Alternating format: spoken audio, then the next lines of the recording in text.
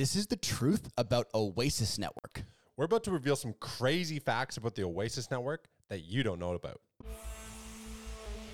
Welcome to the Bean Pod. This is your place for all things stocks and crypto. From beginner tips to expert picks. Use this as fuel for your investing journey, because when you're in the know, your money will grow. This episode of the Bean Pod is sponsored by KyberSwap. KyberSwap is a DEX and DEX aggregator, which is built to facilitate all your DeFi needs in one single platform. Fast, cheap, and safe. User experience is KyberSwap's sole focus to make everyone's life better in DeFi.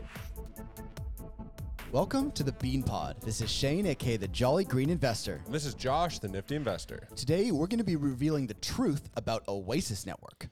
What is happening with Oasis Network? You might know it as the Rose token. So let's dive into it and see what they're all about. Yeah, so it's a privacy coin. It's a privacy blockchain. And if you've been following the show, you know that we love privacy coins. We think that in the next bull run, privacy tokens, privacy blockchains could be one of those themes that really rips. You know, you saw the metaverse rip, you saw play to earn rip, NFTs, DeFi. I think the time for privacy, if you look at what's going on in the world, there's a lot of need for these privacy blockchains, which is why we decided to do this episode. It could be, but there's something I think I'll reveal throughout this episode that you're going to have to stick around for that could also stop that theory in its tracks. Right. Yeah. I think that's a good point. All right. So, overview of Oasis Network. It's, I think it's around the 100th ranked crypto, 107 or so. Things are moving pretty quick these days. It's got like a 500 million market cap. 50% of tokens are in circulation. It's about 90 to 95% down from its bull run high of 55 cents down to about 4 or 5 cents right now.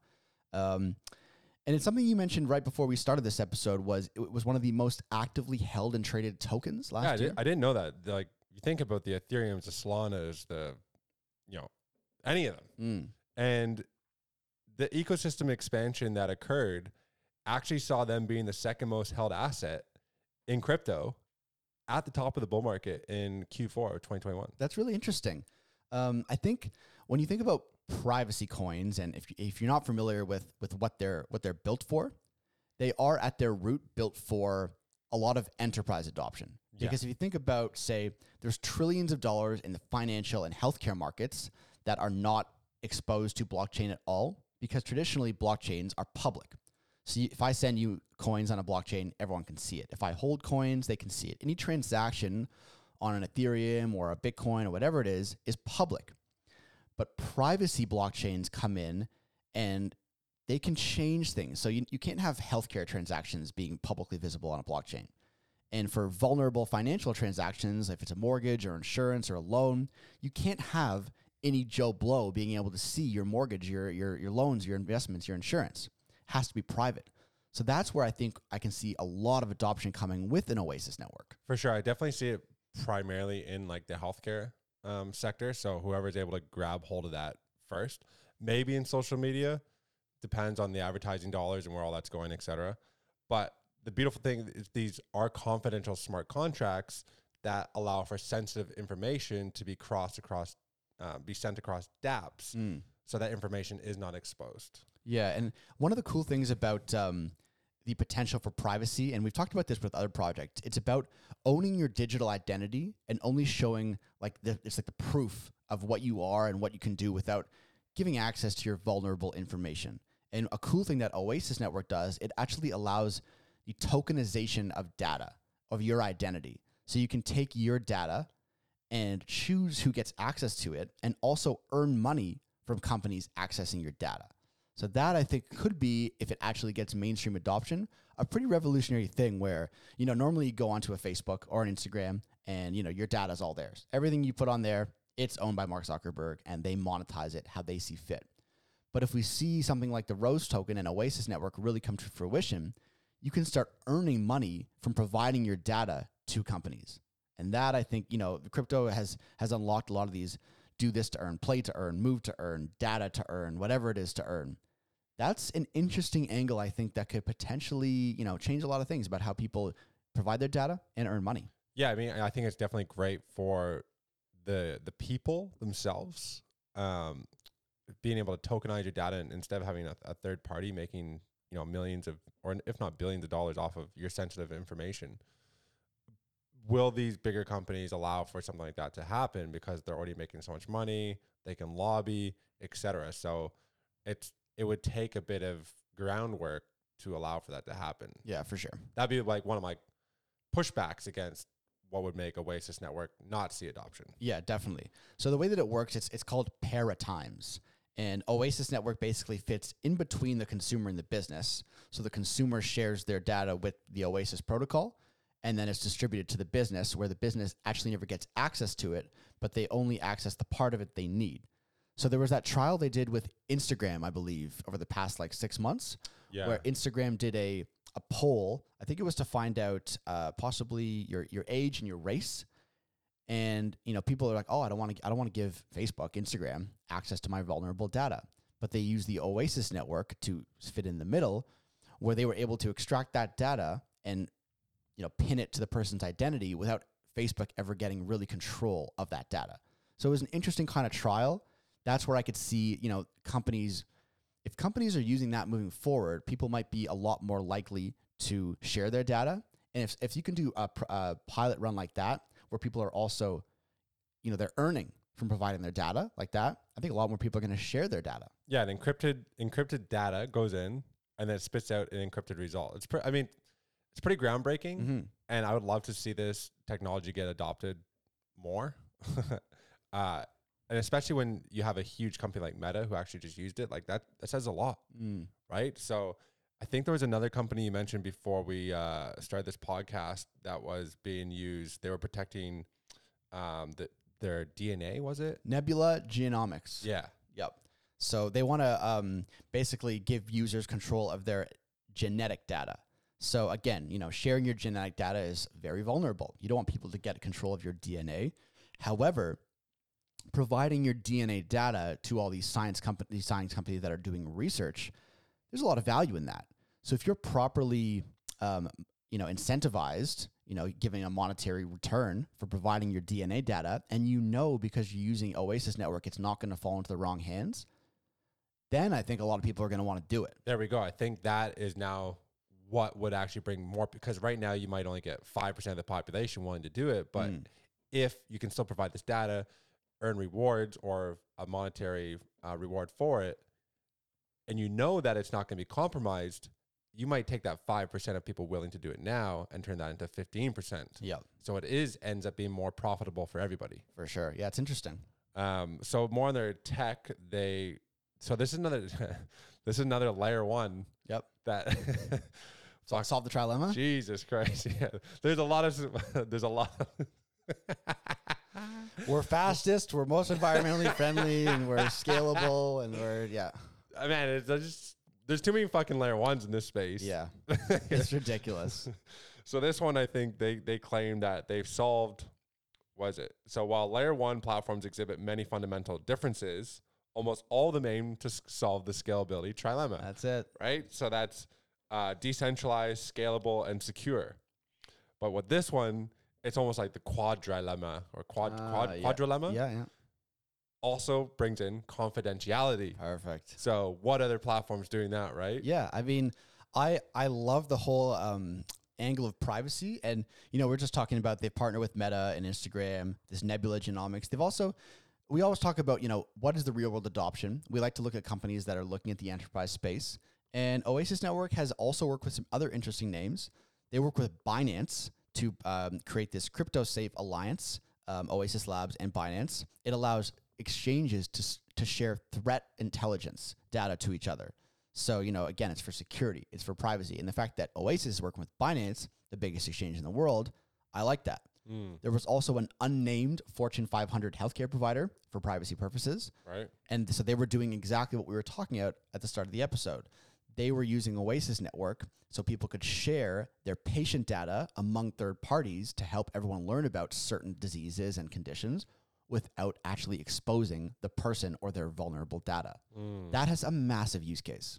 Absolutely does, yeah. They also were working with BMW Group, was it? It was the BMW Group. Yeah, so that was, I have it here somewhere. Privacy Solutions, data in the automotive industry. There's Yeah. not a lot of I'm not sure, detail. what. That one was a few years ago. But hey, the fact that they were working with the BMW Group, I think it was again around early stage user data, sharing user data about the automobile industry that maybe you don't want to know that it's, the nifty investor that had this data about their automobile, but you just want to know the data. Yeah. So there's a lot of use cases for it, right? Yeah. So it's interesting. And I like to see the fact that they've been working with all those companies, which is why it's a top 100 project. It's not just a theory. It's not just, oh, we could potentially do this. They're actually doing it, which I like to see. And they also have, in terms of big names that either A, working with them, or B, have people on the team who have worked for these big organizations. So the Oasis team is made up of a top talent list from people around the world, backgrounds in Apple, Google, Amazon, Goldman Sachs, Berkeley, Stanford, Harvard, et cetera. So You like to see that. you like to see the smartest minds in the world come together to build a decentralized platform. What I really liked, we highlighted in a previous episode, we touched upon this very briefly, is the fact that they created like this fund so they could work with all the top universities across America. So they had all the top universities working to make this ecosystem even better. Right. And then they had that $200 million grant. The ecosystem fund. And you always want to see that. You want to see that there's capital on the side there for development of the ecosystem to make it better. Yeah. So Binance Labs was one of the leaders in that $200 million ecosystem fund, which you always want to see a project with cash in the bank. If we've learned anything from the FTX crash, you want projects that have runway. You want projects that have hundreds of millions of dollars to grow the ecosystem, invite developers, invite building, and, grow adoption and eventually grow the price of the coin. Because if you're looking at a cash-strapped project in a time of a crash, well, it might not make it. It might go to zero. But if you have these projects that are strapped with cash from Binance Labs, the biggest exchange in the world, plus a lot of huge venture capital companies, not to say anything is for sure. If we learn from one thing from the past crash, that nothing is for sure, but it's a good sign. Yeah. It's a good sign, right? Yeah, they also have Polychain and Pantera. Yeah. Another thing to note is that, for anybody who holds Polkadot or Near protocol, is the fact that the technology that Oasis uses is something called paratime layers, which we talked about previously. Yep. So they have a consensus layer, and then they have the paratime layer. And the paratime layer is designed for true decentralization. Anybody can develop on it, and it increases versatility and scalability. This paratime layer, and the reason I brought up Near and Polkadot, is it claims, I'm not a tech developer, so it'd be tough for me to verify this. So what I'm doing is trying to highlight the fact that this paratime tech that they use is considered to be superior to the parachains on Polkadot, and more efficient than the sharding of Near. Right. Because it requires smaller replications for the same level of security. Right. So it can actually move faster. Interesting. And scale more efficiently. One of the really interesting pieces that I thought I learned about the Oasis technology is it goes back to this whole tokenization of data.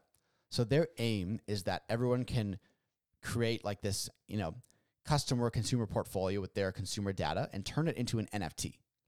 And then you own that NFT. And then if anyone wants access to your data, whether it be a mortgage provider or an insurance lender or, whatever, healthcare, if they want access to your NFT, you can potentially earn from them accessing your NFT. So it's like, we always talk about long-term use cases for NFTs. And if you can put yourself and your data without exposing your vulnerable data, it's like your proof of data, proof of whatever. And then you earn from that NFT if companies want to access it. It's a really interesting idea. I think it's going to take a lot for people to actually consent to do that. It might take, some very like celebrities doing it or big companies pushing it before your normal, your average people are going to be making NFTs out of their own data. But it's a really interesting idea that really piqued my interest. It's like they're doing something different here. We're still early. I mean, there's still a lot of time to be had. I mean, we got to let the whole FTX thing sort itself out and all those other things and regulations, et cetera. To the Rose token, people, I'm sure people are going to be watching this episode thinking like, oh, is the Rose token worth investing in? And so for the Oasis Network, the ticker that you would as an investor or speculative player, would be looking at the ticker ROSE. And that is used like any other layer one for transaction fees, staking, delegating, etc. So what you need to see is ecosystem growth, and you need to see revenue generated for the token price to go up. Yep. I'm not sure we're seeing that yet.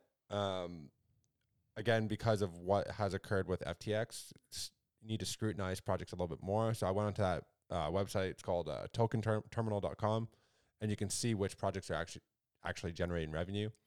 And I wasn't able to see them on there, so I don't know if they actually are they worth the $2 to $3 billion that they currently sit at from a market cap perspective. But that is what you'd be looking for. You want to see ecosystem growth, and you want to see revenue, because that is what's going to ensure that this token price goes up. Yeah, and to that same point, we've seen a lot of comments about when we do these truth abouts, and people want us to kind of talk about the risk and the downside for projects. So that's a good point. And one of the other things I found was that the ecosystem is still very small. If you go into the Oasis Network website and affiliated projects, there's only 7 DeFi projects and 3 NFT projects that are currently built on Oasis Network. 10 projects total. That's a tiny ecosystem for a project that has a multi-billion-dollar market cap. I know they have their $200 million ecosystem fund that can grow that, but that is a very small ecosystem, which gives me maybe pause that, well, I do like the idea, maybe the market cap is a little bit too inflated.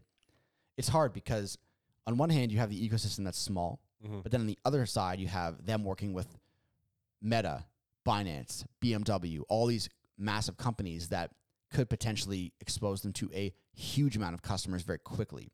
So it's a tricky one, right? And the fact that it was the top second held crypto asset in 2021. Yeah. 2 other red flags. I mean, everybody who, not everybody, but a lot of people who follow us know that layer ones are inflationary. There is still an inflation rate of 2 to 12% per year. So if you're not seeing the ecosystem growth, you're probably going to see a decline in price due to the inflationary aspect.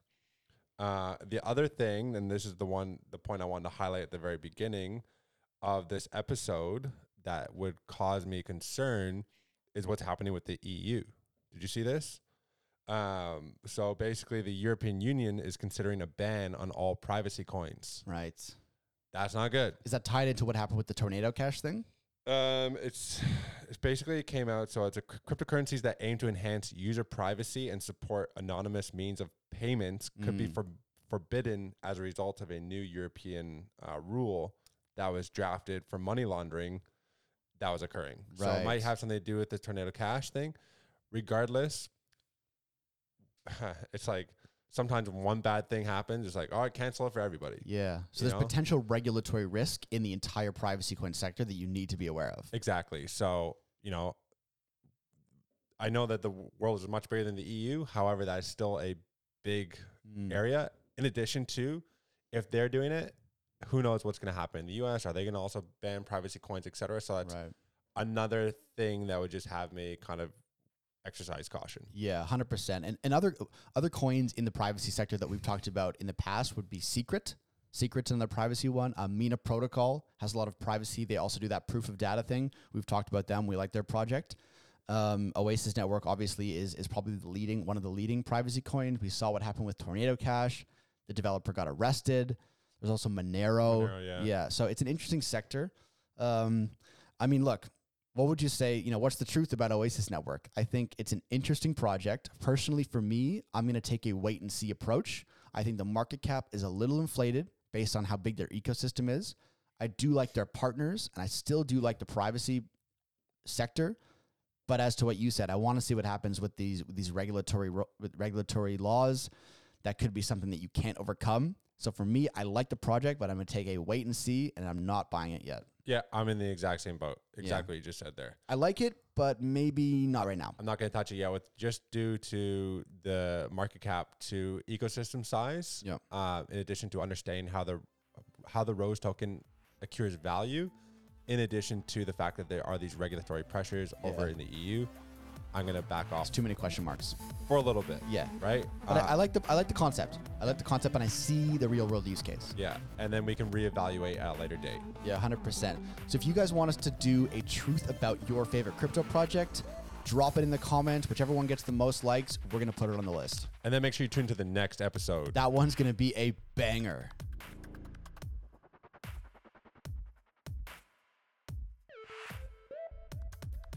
All views expressed by speakers on the BeanPod are solely their opinions. You should not treat any opinion expressed on the BeanPod as a specific inducement to make a particular investment or follow a specific strategy, but only as an expression of their opinion. This podcast is for informational purposes only.